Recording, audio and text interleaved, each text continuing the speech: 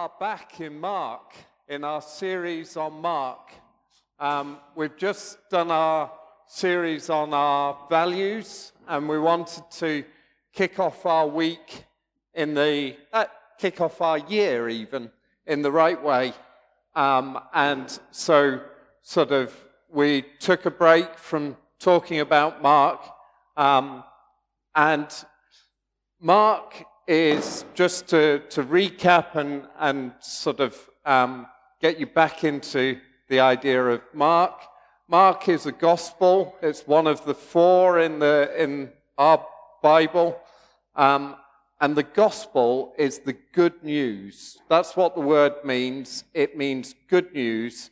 And in this case, it's good news about Jesus. It's not a chronological account. Many people will hold that against the Bible, and they will sort of say, but, it should be a historical account, and it's, otherwise, sort of the four Gospels, they would all tell the same story in the same order, and they don't. Therefore, it's all nonsense. And the reality is that it's not a chronological account. It tells the story with a purpose. And that is why the four Gospels tell the same stories quite often, or they'll miss a few out and others will have other stories in. But they tell a story about the goodness, the good news of why Jesus came to earth. And so Mark was written by a guy called Mark. Actually, his name was John Mark, but we get confused with John, so he was John Mark, and he had very close relationships with Paul and with Peter. And so he starts Mark with his one and only statement about what he believes. And he says, the beginning of the good news about Jesus, the Messiah, the Son of God. After that, he starts presenting his evidence for why Jesus was the Son of God, in the hope that the readers can draw their own conclusions. So the Bible Project says about Mark that it's split into three sections. There's the section in Galilee, and there's the last section is in Jerusalem, and then the middle section is on the way to Jerusalem. And the first section deals with who is Jesus. For instance, he quite often forgives people of their sins. And the Pharisees got their knickers in a twist about that, because the only person who can forgive sins is God. And there's this man forgiving people of their sins. How can that be? But it's not insignificant that Mark mentions it a number of times. It's not insignificant that the Pharisees really didn't like what Jesus was saying. So that's the first section, is about who is Jesus. The second section is, again, who is Jesus? But this time it's about the disciples themselves grappling with who Jesus is. And in the middle of Mark, you get the transfiguration. You get to see Jesus transfigured into a reality of who he was. And that was only before three of the disciples. It wasn't before everybody. It was held back until Mark was able to record it, because Jesus had gone back to heaven. But the disciples see Jesus, and three of them see him transfigured, and they see him as the Messiah. In fact, when Jesus asked them, who do you say I am? Peter goes, well, you're the Messiah. And the interesting thing is that word, Messiah, is about Savior, but it has so many connotations because there were different attributes assigned to who the Messiah was going to be. And they saw him as a victorious king who was coming back to save Israel and rescue them from the Romans, because they were in an occupied land where the Romans were oppressing them. And that was who the Messiah was going to be. That wasn't Jesus' understanding. Jesus' understanding was that it would be as well as that victorious king, but the victory would be bigger than just over the Romans. But Jesus' understanding was about the suffering servant king, that he came to suffer and die.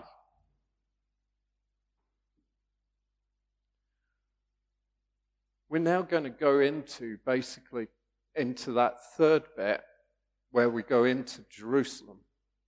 And there's lots of different events that happen, but we will see Jesus enter as the royal king.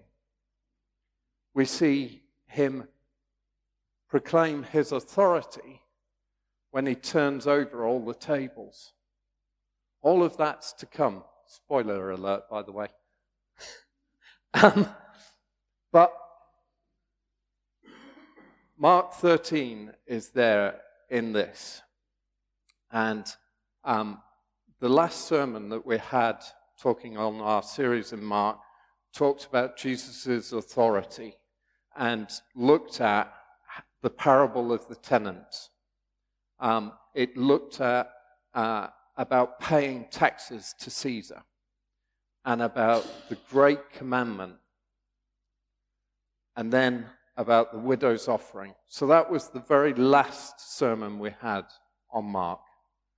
And now we're going into Jesus talking and dropping a bit of a bombshell. And he talks about the future, about how things will start coming to a close and ending. And I don't have time to read it all now, but I'm just going to summarize it. So Jesus talks with his disciples about the future. He explains how there are going to be wars, how there's going to be earthquakes, how the sun will be darkened, how the stars will fall from the sky. He explains how people will turn on one another, even within families. He explains how people will be out to deceive one another, to do that for their own gain, their own profit, their own end. And he talks about how terrible that time is going to be.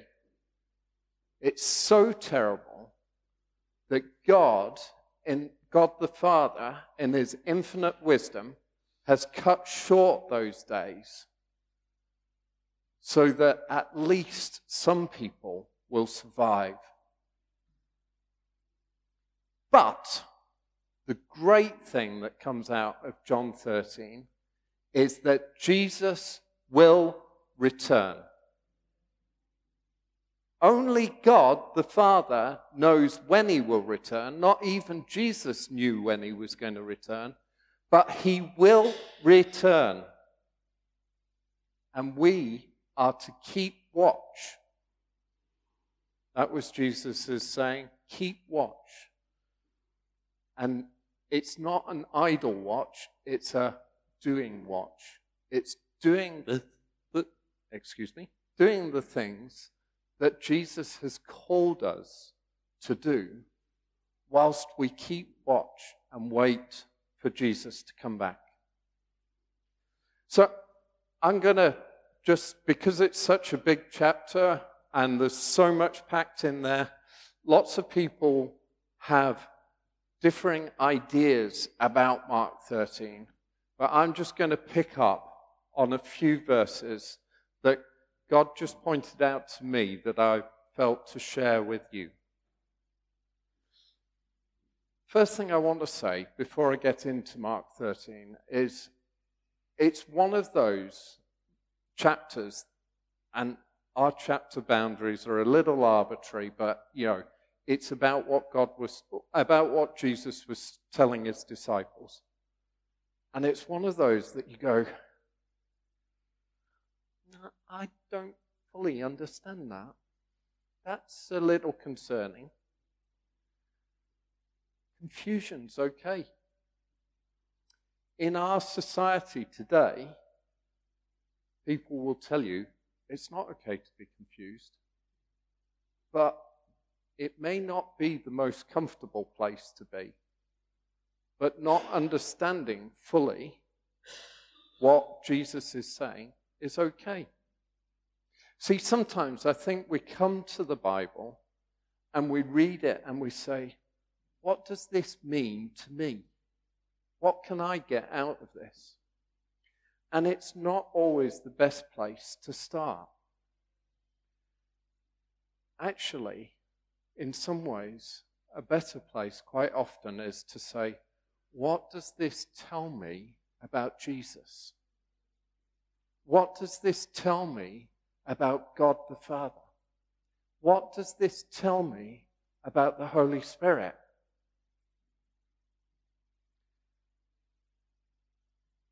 And what did it mean to the audience that it was written to? See, I can't imagine that John Mark could think of what the 21st century would be like, what 2,000 years would exist like. I certainly can't think 2,000 years ahead. I hope by then Jesus has returned.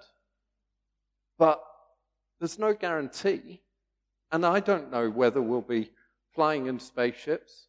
Saw an interesting program that was talking about kids and what they imagined would happen in 30, 40 years' time. I can't imagine 2,000 years.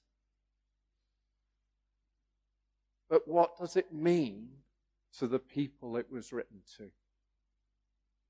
Another good thing to do is to say to the Holy Spirit, to say, I'm a little confused. Will you help me with this?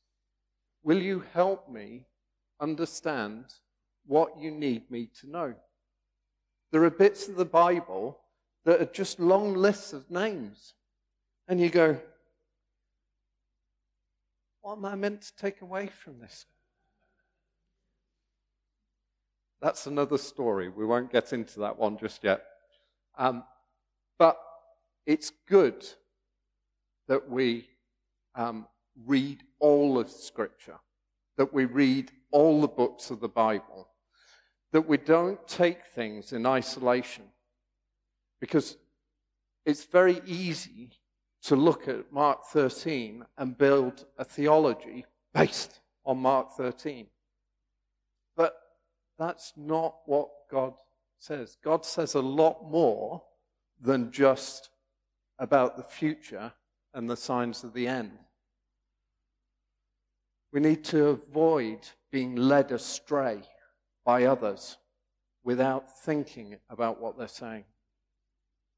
Note that I say we need to avoid being led astray. I don't say we need to avoid being influenced by others.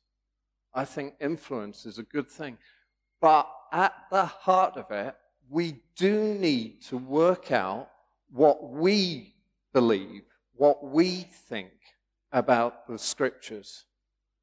And as I say, confusion is okay. To say, I don't have all of this worked out. There's nothing better than when somebody comes along to me and challenges me about something that I wasn't even aware I was really believing.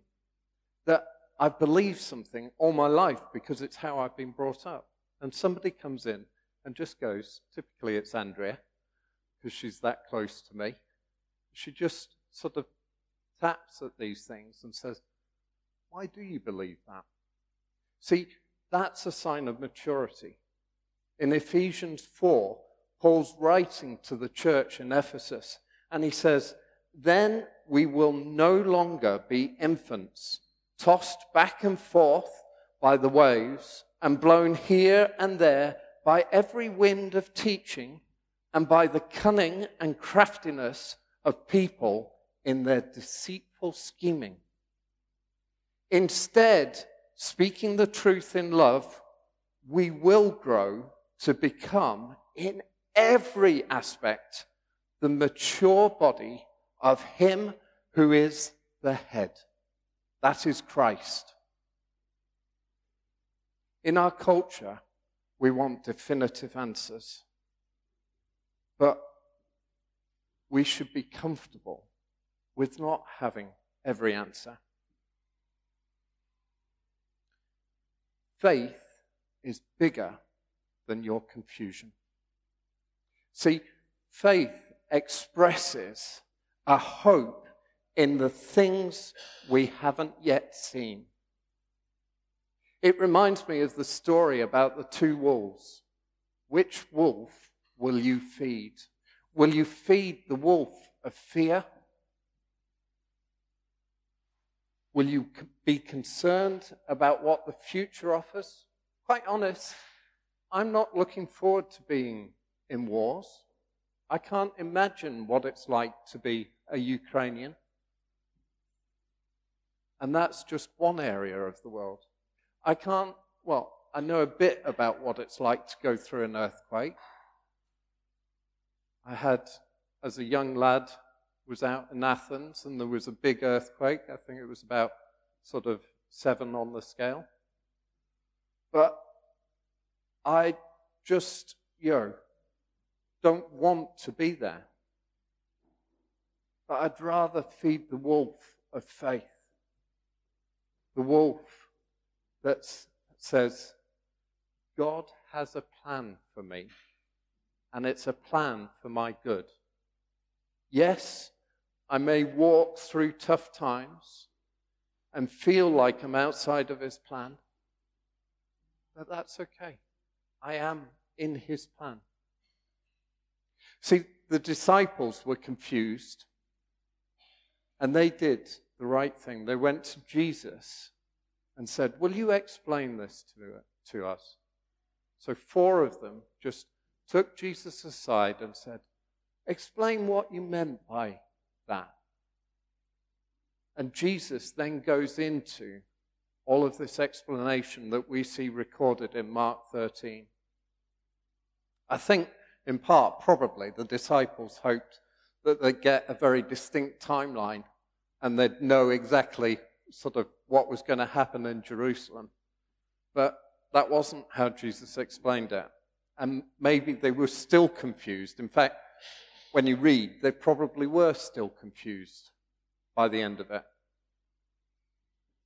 Right, let's get into Mark 13, because I'm sort of going around, but I just felt that's important. Mark 13 starts with one of the disciples going, "Look, teacher, what massive stones, what magnificent buildings." And Jesus replies with, "Do you see all these great buildings?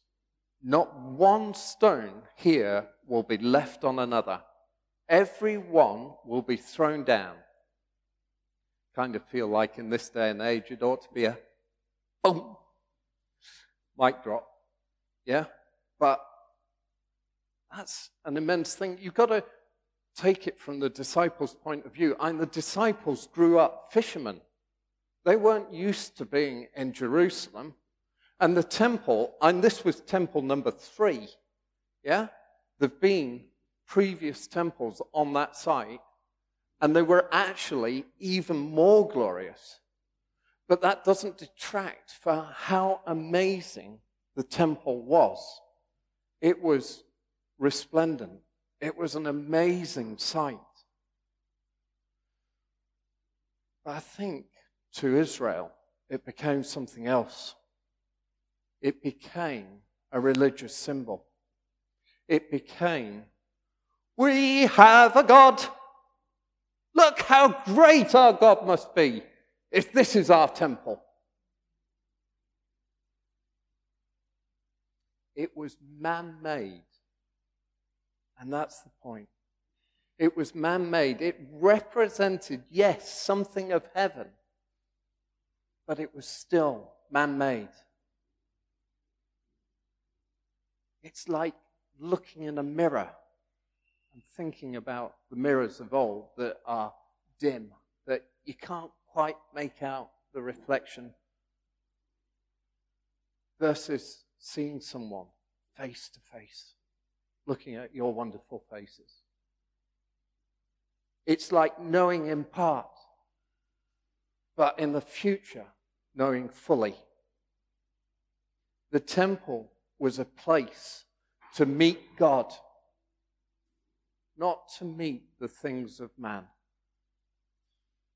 So what should we be looking at? Well, God, obviously. Fix your eyes on Jesus, the pioneer and perfecter of faith. Jesus told his disciples these things not to scare them, the things that were coming in the future. He didn't describe them to scare the disciples, because he told them he would be with them to the end of the age. But he wanted to equip them. That's often why we have prophecy that we share, is because it allows us to be equipped with what's to come. What do we get from Mark 13? First thing, I already said this at the beginning, Jesus is going to return. At that time, people will see the Son of Man coming in the clouds with great power and glory. Second thing is that we're intended to learn a lesson from what's around us. Jesus said about the fig tree and how it budding, but it applies to any tree. When we look, trees come into bud, and then leaves come out. And we know that the days are getting longer, the summer's coming. That's the season we're in at the moment. And that should apply to reading Scripture. We need to read Scripture and hold it and know what God is doing. See, if we read and digest the Scripture, we'll be able to know what is happening in the world. We're intended to interpret what is happening out there by what we read in our Bibles. It's not supposed to be the other way around. Many people out there will tell you, you can't believe that. You can't interpret the Bible that way. But we're supposed to read the Bible and interpret what's happening out there. Is it surprising that it feels like there are more wars? I'm not sure whether there are. We were talking about this last night with Pete and Jane, his wife, talking about sort of what is happening in the world. I think sometimes we sort of, Andrea said, we look at it in such a short period of time. Because I can't imagine 2,000 years ahead. But actually, wars are happening. And earthquakes are happening. Use the Bible to interpret what is going on there. But read it with faith about what God is doing. We were talking on Wednesday at home group, going over what we'd been doing in our value series. And we talked about, Olympia shared about how we're all different, but that I'll put words into her mouth. She didn't express it this way, but we're changing from one degree of glory into another, that God's doing things with us. And as Olympia shared, I was challenged and just sort of thought, it's challenging to know when God is knocking off an edge to us and when he's actually just polishing us and honing our skills that God has given us for a future time. But reading the Bible helps us with that, helps us. Interacting with the Holy Spirit helps us come to a reality of what God is doing. And that's the challenge, is being sensitive to what the Holy Spirit is doing at a specific time. What are you building? We're all building something. We've all got things that we're looking to. What's your legacy going to be? Are you building physical things that will be torn away, will pass away? Or are you investing in God's kingdom? Where's your focus? Are you looking at the right things?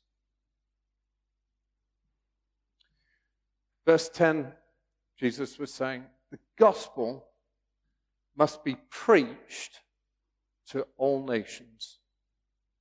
See, God is interested in people. He made you. He made you in his image. He made you to be his temple, the place where he dwells. He made each one of you. And Kofu brought this morning about how passionate he is about you. We heard it last week too.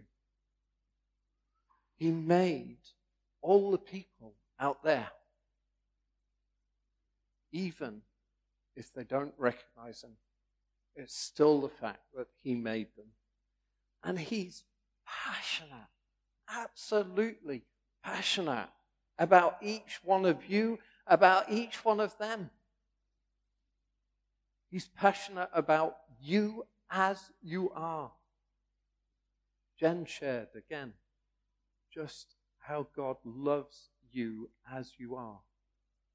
You're not perfect, but God doesn't expect you to be. He doesn't want you to be. There are things that he wants to knock off. But that's fine. He's passionate about you here and now.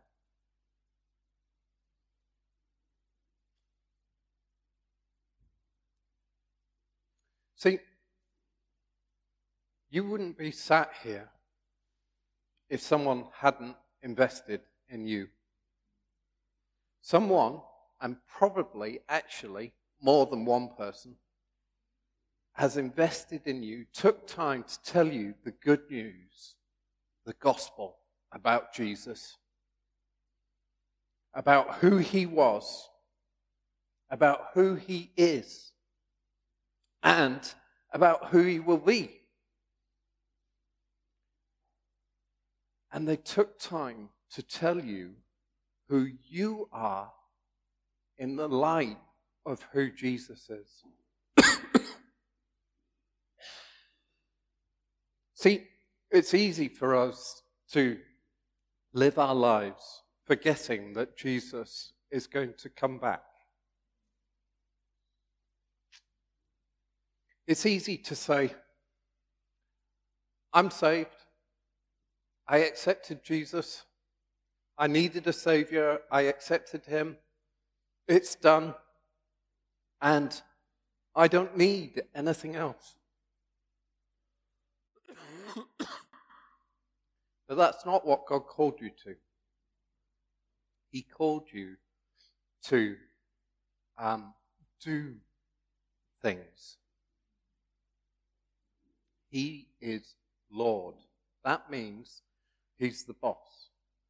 And when I submit my life to him, what I want to do is I want to do what he tells me to do. And if he hasn't come back, spoiler, he hasn't. But if he hasn't come back, there must still be things to do.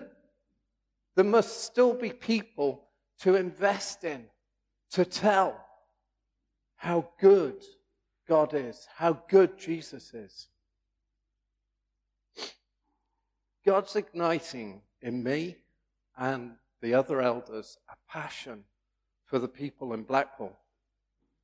He started that for me almost 15 years ago. But he's fanning it into flame. His passion is becoming my passion.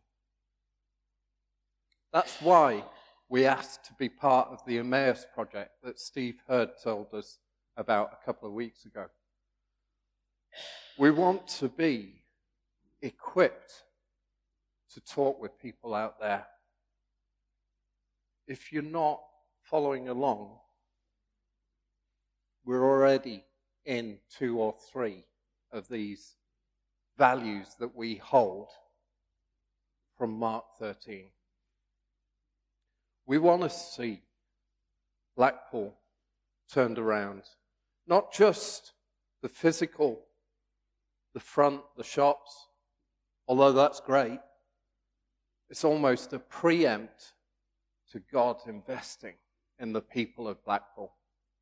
And that's what we're passionate about, is we want to invest in the internal. Verse 11, don't worry about a thing. Sorry, can't help it. But Jesus tells the disciples not to worry, that it's going to be the case that they will find themselves in difficult situations. You can do everything right and still feel like it's wrong, like it's all breaking down around you, like it's all going wrong. Jesus is very clear with his disciples. You're going to meet resistance because you share about Jesus. I think reality is that's why I find it difficult to share about Jesus. I don't want trouble. I just want to do the right thing. The question that God asked me is, who defines what's right? Me? You? People out there? Or God? See, there's an inherent promise in this verse as well, that the Holy Spirit will be with us wherever we are. The Holy Spirit will give us what we need to say. Yeah? We were talking or singing this morning. Last week, we were known, God was speaking to us about just breathe in. His ruach, his breath will be with us for us to breathe in, that his breath is life to us. God's breath is love to us. God's crazy about you. And this allows us to shout, to proclaim what God is speaking, to sing to his glory. We're a people who are marked by his presence. I'm going to leave it there. When you go and read Mark 13, and I'd encourage you to do it, there are things that bother you, don't just sit on them. If you can't work with the Holy Spirit about it, or you want someone to talk with you about it, come and see me or the other elders, and we'd be happy to talk with you about it. The future is not a place of fear. Not for us. Because what can man do to us? Indeed, God is for us. Jesus, we say it's all about you. Jesus, we're so grateful for what you've done for us. Jesus, we thank you that you came and you died for each one of us, and that you rose again. And we thank you for your Holy Spirit, that we're not in it alone. And Jesus, we look forward to the day that you will return, where we will see you face to face, not like a mirror. Lord, we long for that day. But Lord, we want as many people in this area to know you before that day happens. Lord, will you equip us? Will you help us as we reach out to the world, as we are transformed? Lord, we say, not my way, but yours. Have your way amongst us, Lord. Thank you, God.